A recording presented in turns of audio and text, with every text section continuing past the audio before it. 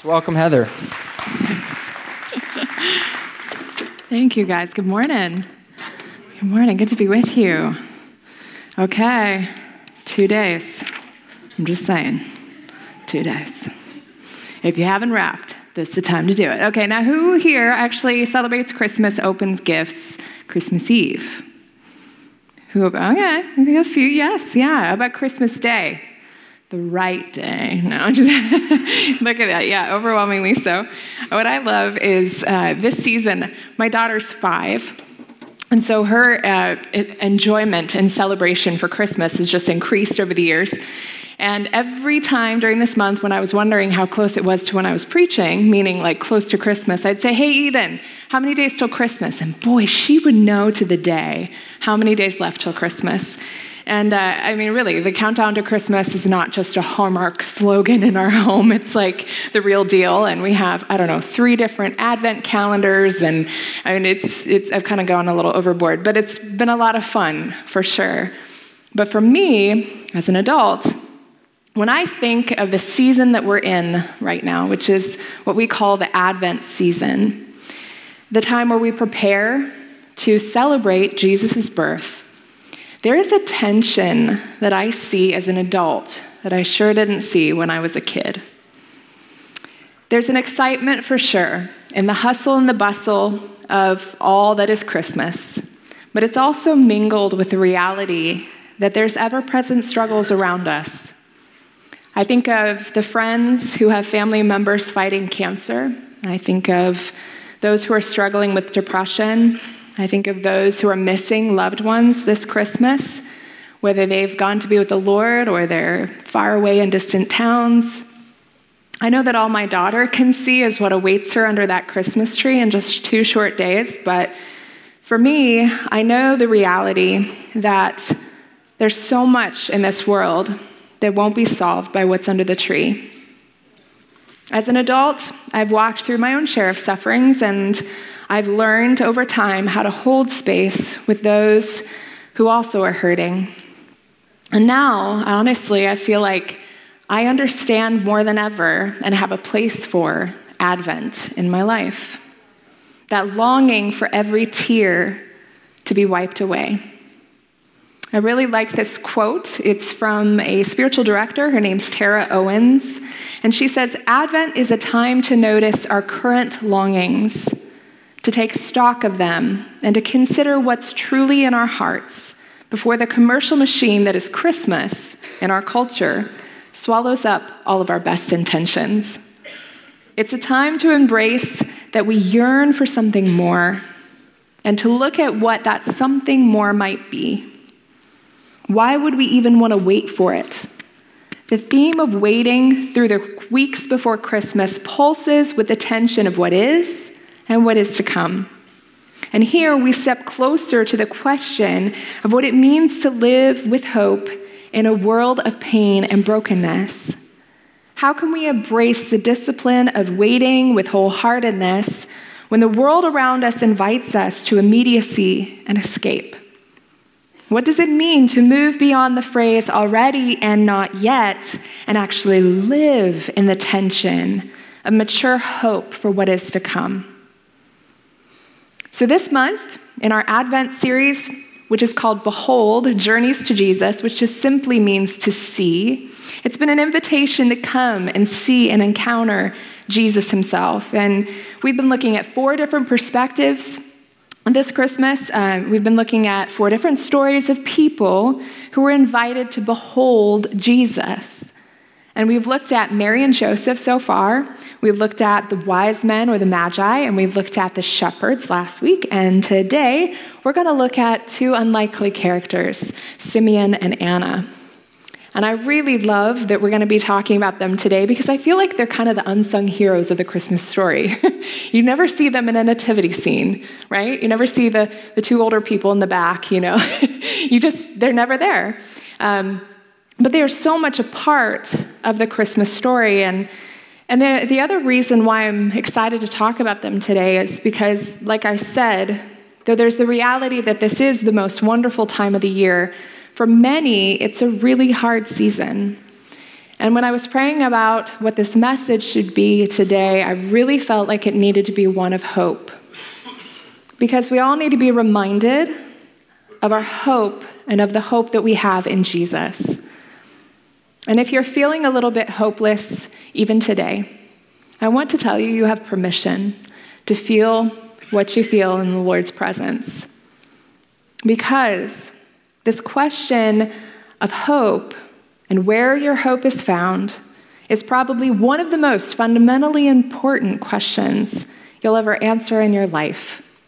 Because where you put your hope determines so much about your life right now and determines so much about how you live your life. I think we also really need to be reminded, especially in this season, of how powerful hope really is. I mean, it affects our perspective, the direction of our life, and it affects our ability to walk through hard times. And as we look at the story today of Simeon and Anna finally getting to behold their Savior, we'll see how what we put our hope in is so tremendously powerful and impacts our lives today. Let's go ahead and pray and invite the Holy Spirit. Holy Spirit, we just acknowledge that you are already here. Your presence is with us. But God, we just want to attune our hearts to see you, to hear you today. So Holy Spirit, we invite you to come more. Just come more, Holy Spirit. God, there's so many of us here today that are hearing other voices other than yours. And so I just command those voices to be just gone right now in the name of Jesus, to be silent. And I pray, God, your voice would shine through the darkness today. God, we need to hear from you. Lord, that you can speak into our lives. You can speak into exactly where we're at. And I pray that you would. God, you would use this message as a word of comfort and encouragement, a reminder of who you are and what we have in you, Jesus. Holy Spirit, would you come, meet us, and just lead me today. In the name of Jesus, amen.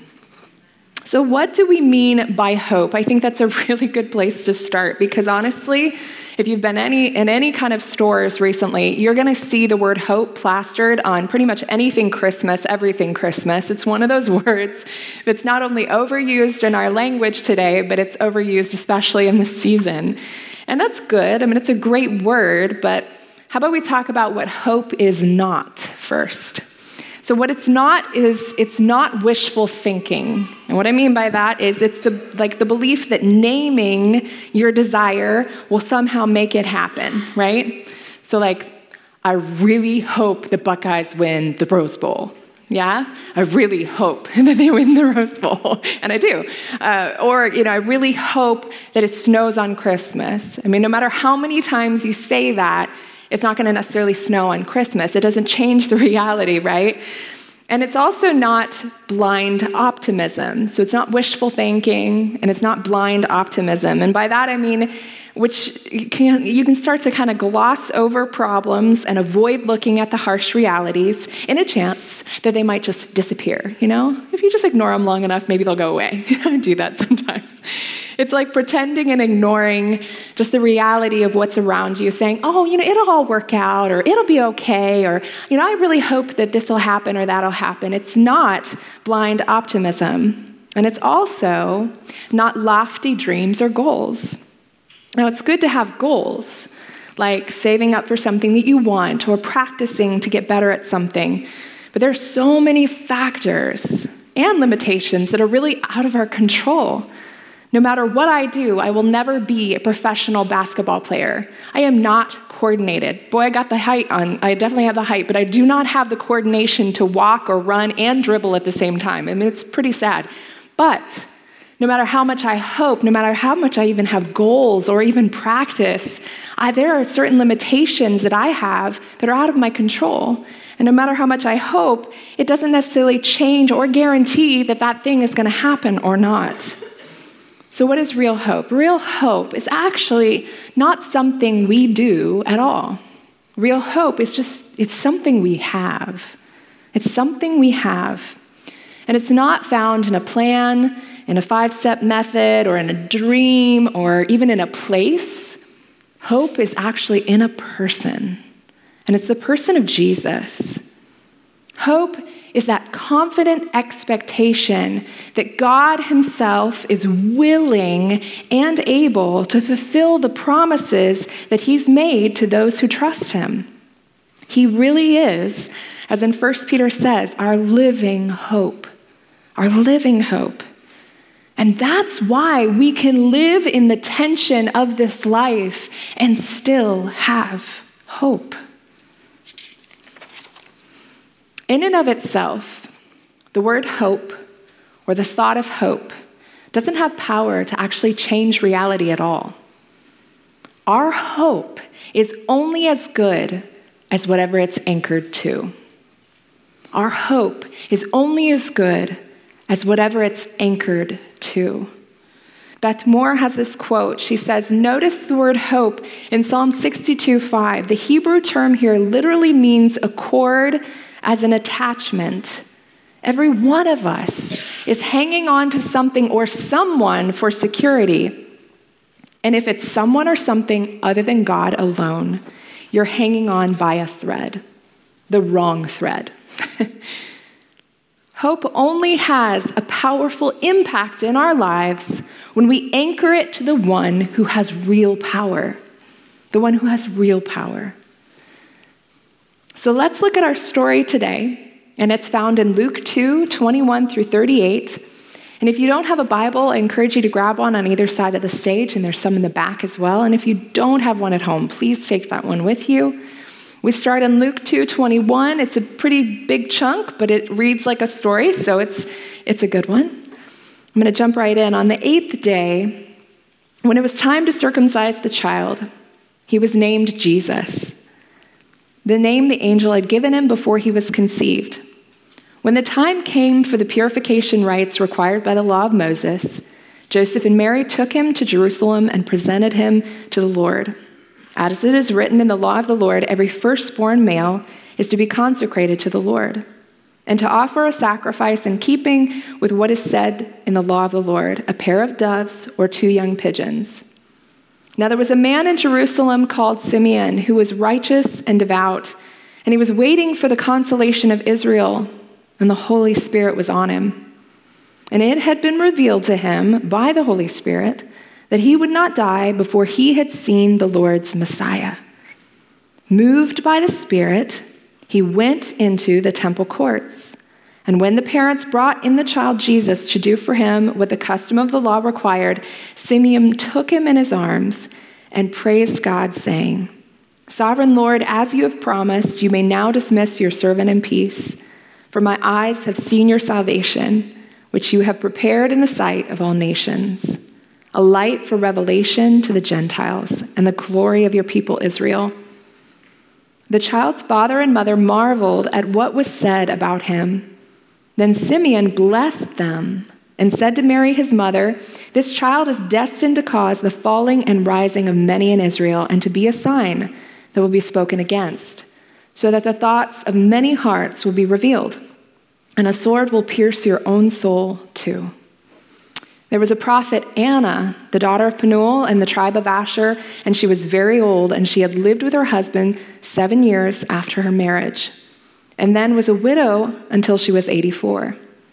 She never left the temple, but worshiped day and night, fasting and praying.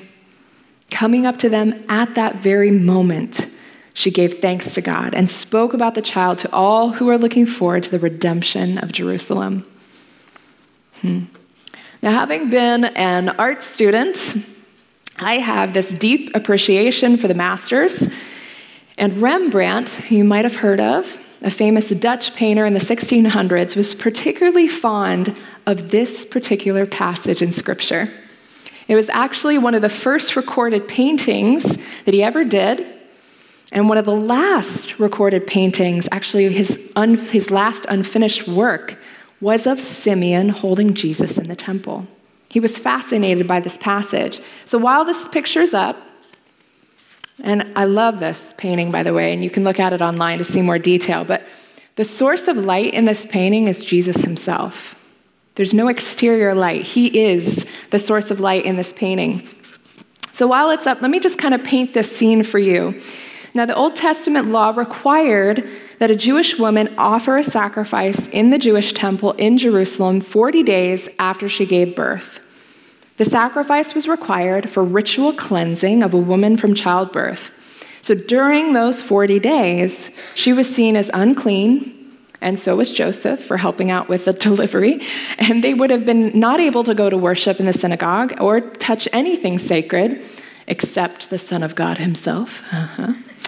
And it was also required under the Old Testament law that a Jewish family give a small sum of money in the temple upon the birth of their firstborn son. So Joseph and Mary make their way up to Jerusalem to the temple to make the required sacrifice and to give the required money. Mary and Joseph had just this simple offering of 2 doves or 2 pigeons. Remember, they were of meager means, and it really was this kind of public declaration of their poverty. Obviously, the Magi haven't visited yet because they would have had some gold to actually buy something bigger, like a lamb. But interesting, they had the Lamb of God in their hands. So this is first time Jesus has ever been presented in public. And there's a wonderful just array of nuggets in this passage here. I mean, Simeon's song alone, his prayer here, is worth diving into. But what I want to focus on today are the similarities between these 2 unrelated characters, Simeon and Anna.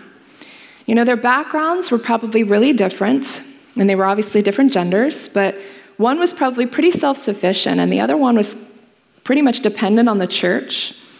But what's the same across both of their stories says so much about the power of hope to change our lives. And by looking at simply how they both waited, looking at who they were, and looking at what they had been through, shows us this beautiful example of how to navigate this life with Jesus as our anchor and our hope.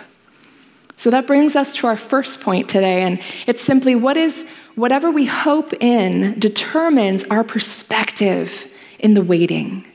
It determines our perspective in the waiting.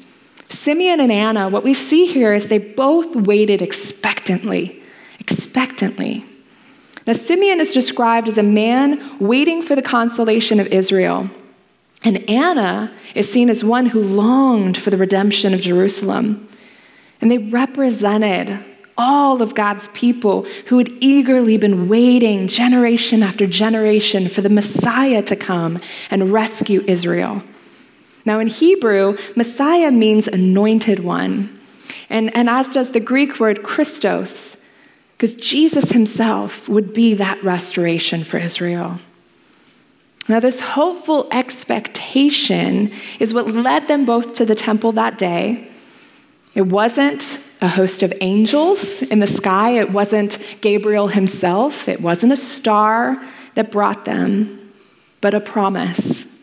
A promise. Simeon had been given a specific promise even, that he wouldn't even die until he saw the Messiah. As we look at verse 27, moved by the Spirit, he went into the temple courts. When the parents brought the child Jesus to do for him what the custom of the law required, Simeon took him in his arms and praised God, saying, "Sovereign Lord, as you have promised, you may now dismiss your servant in peace." So both of them have what we see are very joyful responses when they finally behold Jesus. I mean, can you imagine what their faces look like? Would you just see like their expression when they get to finally hold Jesus himself?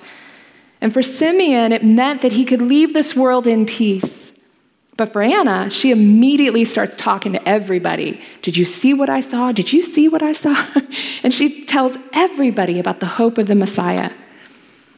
But would they have been filled with so much joy upon his arrival if they hadn't have already been filled with so much hopeful longing? What we hope in allows us to have perspective amidst life's sorrows. It changes how we wait. It changes how we wait. You know, it's kind of like when you have a vacation on the calendar. Do you know what it's like leading up to the vacation? You're here in Ohio in the miserable, rainy, cold weather, and all you're thinking about is your vacation to the Caribbean, where it's going to be warm and you're going to be bathed in sunlight and surrounded by waves, right? And it's almost like, you just smile at the thought of it and you feel warm on the inside, knowing that in a few short weeks you're going to be in the sun and away from this miserable weather. It's kind of like that with hope, isn't it? And friends of mine actually gave me another analogy, which I thought was great as well. And they said, it's like when you come home and someone has a roast in the oven, or maybe it's, Christmas turkey or Christmas ham, I don't know, whatever meat you choose. The smell hits you right when you open the door, doesn't it? When you open the door, and even though you don't know there's the roast, you haven't seen the roast in the oven, you smell it.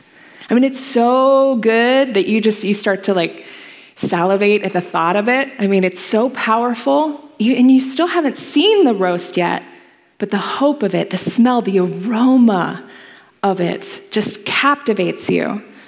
Well, that's how it's like with the kingdom of God. Jesus doesn't say that we have to wait till heaven to taste the little bits of the kingdom, that we actually get to taste it here on earth as it is in heaven. As Danny says, we get little handfuls of heaven here and now. And yes, that means that you would definitely wait with eager anticipation for Christ's return. And because we know, right? We know that heaven's on our calendars. We know heaven's on our calendars. And it comforts us in our present and gives us excitement for the future. How different would life look if every day we remembered that? If every day we lived in that kind of expectant excitement, looking forward to and was salivating at what will be one day.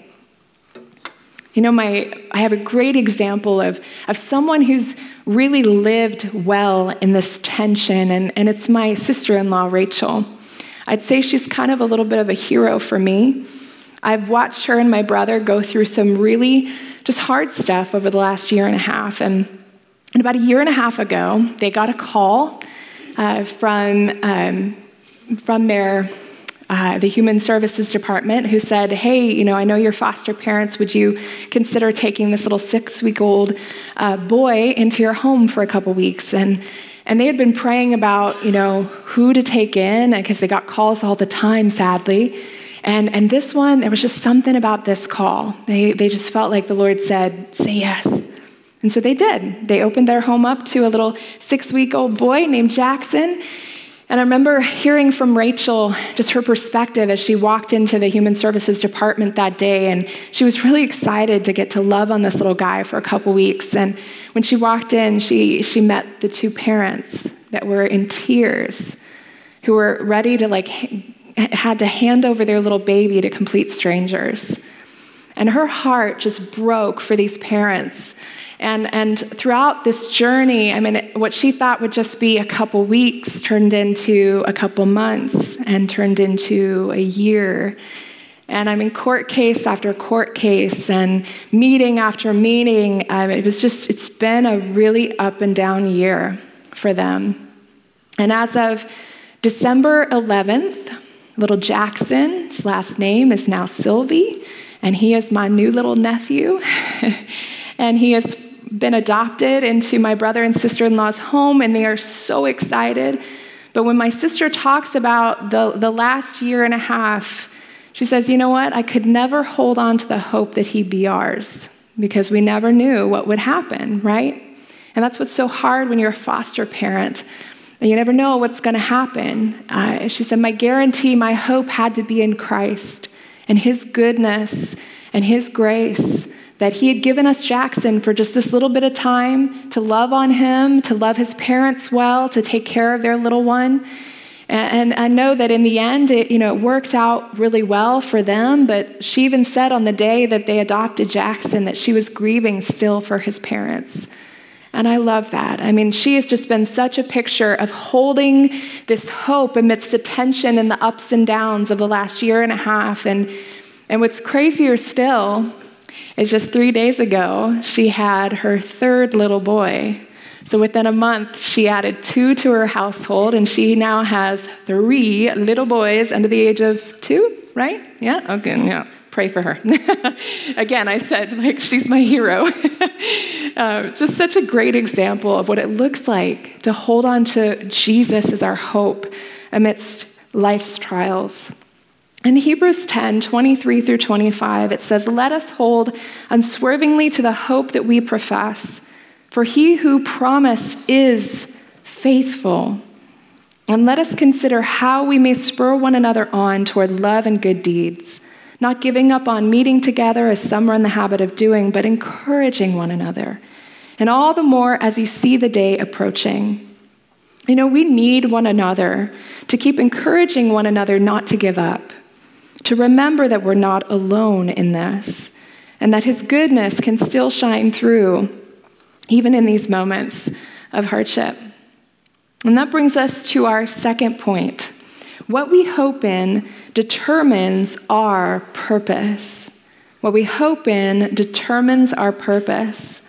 Now, Simeon and Anna had become devout prophets. They were filled with the Holy Spirit, it says, and they had chosen a life of devotion and prayer, waiting and looking for the Messiah. They didn't wait alone, though. They had the Holy Spirit. And this is what they chose to live for. And they were not disappointed. "For my eyes have seen your salvation," Simeon says. Ultimately, whatever we put our hope in is what we end up living for. That's just the reality. Whatever we put our hope in is what we end up living for. And another way to think about it is what you live for is what you put your hope in. Just switch it around. Our hope really does determine the purpose in our lives. And I think we all know people like this, right? We know people who their hope is in their money and their financial security. And so everything in their life is pointed toward that. All their goals, all their ambitions, all their dreams, all the things they do is to make sure that they're more financially secure, because that's where their hope is. That's where their hope is. And it could be anything. It could be maybe your marriage. You're looking to your marriage for your fulfillment, for your happiness, or for your children, or from your job, or maybe even for good health. You hope for good health, and that's what so much of your actions dictate. And what's hard here is many of us end up putting our hope naturally in things that are good. I mean, those are all good things, but they're inevitably going to be stripped away at some point. And I love C.S. Lewis' quote where he says, "Don't let your happiness depend on something you may lose." On something you may lose. And I'll use myself as an example here. All the time this happens. It's a struggle. My hope is constantly falling back into myself. And really, if I narrowed it down a little bit more, I would say my hope a lot of times is in my own performance and my own tendency toward perfectionism. And what I notice more often than not is that I struggle to start things because I worry that I'm just going to outright fail, so I don't even start.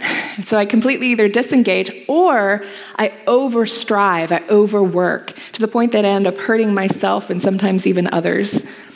And honestly, I start getting overly worried about what people are thinking about me. I start to hyper-control my efforts and everything I'm doing. I can become really defensive and critical because deep down I know I'm not perfect.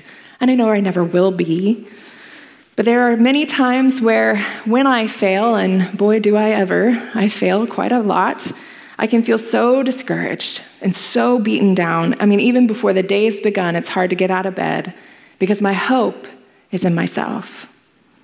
And over the last, 2 years, as the Lord's been transitioning me from my old career to working here at the church, that has constantly been something the Lord's been asking me, Heather, is your hope in your job? Is your hope in yourself? Is your hope in your performance? Or is it in me? Is it in the promises that I gave you? Is it in me, myself, walking with you day by day through this? And I'll be honest, there's many times where I just want to run for the hills because it feels too hard or the risk feels too great. But God is constantly pulling me back to that anchor and that foundation that cannot be moved, which is Him. I think we all have this tendency, right? I mean, if we're honest, we all have that tendency to put our hope in things other than God. Because, we're all broken people, and we don't like being dependent on other people, do we? And so we fill our empty wells with what we think will satisfy, That thing we can get to quicker than just having to pray for a really long time for it. Might as well just do it myself. And so many times we do that. But God says over and over, I am living water. I am the well that will never run dry. I am that living hope. And having our hope in Christ and who he is and in his promises, that means we will never be disappointed. And that's quite a claim. In Romans 5:5, it says, hope does not disappoint because the love of God has been poured out within our hearts through the Holy Spirit who has been given to us. A striking example is Bertrand Russell, who was a philosopher in the earlier in the century, and he was actually an outspoken atheist, and he wrote a book called Why I'm Not a Christian. And when he was 81 years old, and his health was deteriorating, he was interviewed by a British radio station, and the interviewer actually asks him these questions. He says, what do you have now that you're coming to the end of your life? What do you have to hang on to with death being so close? And Russell, responding very firmly but also very honestly, pretty much said, I have nothing to hang on to but grim, unyielding despair. Wow. He had put his hope in this world, and he was left with what he knew was plain old despair. But in Jesus, we have a hope and a future. We have a hope and a future, and his plans for our lives can be discovered when we surrender and we trust in him. And that brings us to our last point. What we hope in determines our ability to persevere. Our ability to persevere. Simeon and Anna were both older, and that means they had been waiting a very long time. And I know Simeon's age is actually not given in the text here, but there's a lot in the text that does suggest that he has advanced in years and that he's been waiting a really long time. And that means he's probably watched many of his close friends who have also waited for the Messiah alongside him, leaving this earth, never having seen the Messiah. And even in the way he talks and prays here in this passage, there's this deep sense of relief and joy. And the text also says actually a lot more about who Anna is here, even though she actually never says anything. Nothing's actually recorded of what she says. There's a lot more background on her. It says she was also a prophet, Anna, the daughter of Penuel, the tribe of Asher. She was very old, which is hysterical. That's actually recorded. I'd love to be known for the one that was very old. And she had lived with her husband 7 years after her marriage and then was a widow until she was 84. And what's interesting is actually a lot of theologians think that the text actually says that Anna was a widow for 84 years. That if you read it in the Greek, that it actually looks like that she's actually been a widow for 84 years, which, depending on when she was married, means she's probably around 105 years old here. So, yeah, she was very old. And now Anna had known her share of heartache. Think about it. She was a widow in her early 20s. In her early 20s. But what's interesting here, even though she knows sorrow, she did not grow bitter. And I know that, sorrow has the potential of really doing one of two things to us. It can either make us bitter and hard, resentful and even rebellious against God, or it can make us kinder. It can make us softer and more sympathetic and root our faith even deeper, which is what we see with Anna. And what we hope in as Anna did, what we hope in really it determines our ability to endure. As so many of us know firsthand, it's not a matter of if the challenges of life are going to come. It's a matter of just simply when, right? And sometimes, when the challenges of life come, it starts to reveal even what we've put our hope in. I remember the first time I lost my job, and it was my first real career job. And after 3 years, boom, it was just all over. And it left me reeling. I mean, of course, you're dealing with, rejection and hurt, but I mean, I was rocked to the core. It took me weeks to really get over it. Weeks and weeks. And I realized, God pointed to me and he said, Heather, you've put so much of your hope and your security in your job. He's like, where should your hope be? And I realized, how natural it is for us to put our hope in things of this world that can be taken away. And the Lord continually will remind me of that. Heather, where's your hope? When we put our hope in something that's temporary, something that can and will be eventually stripped away, the challenges of life really can rock us. But if we put our hope in something outside of this life, then it gives you the ability to persevere.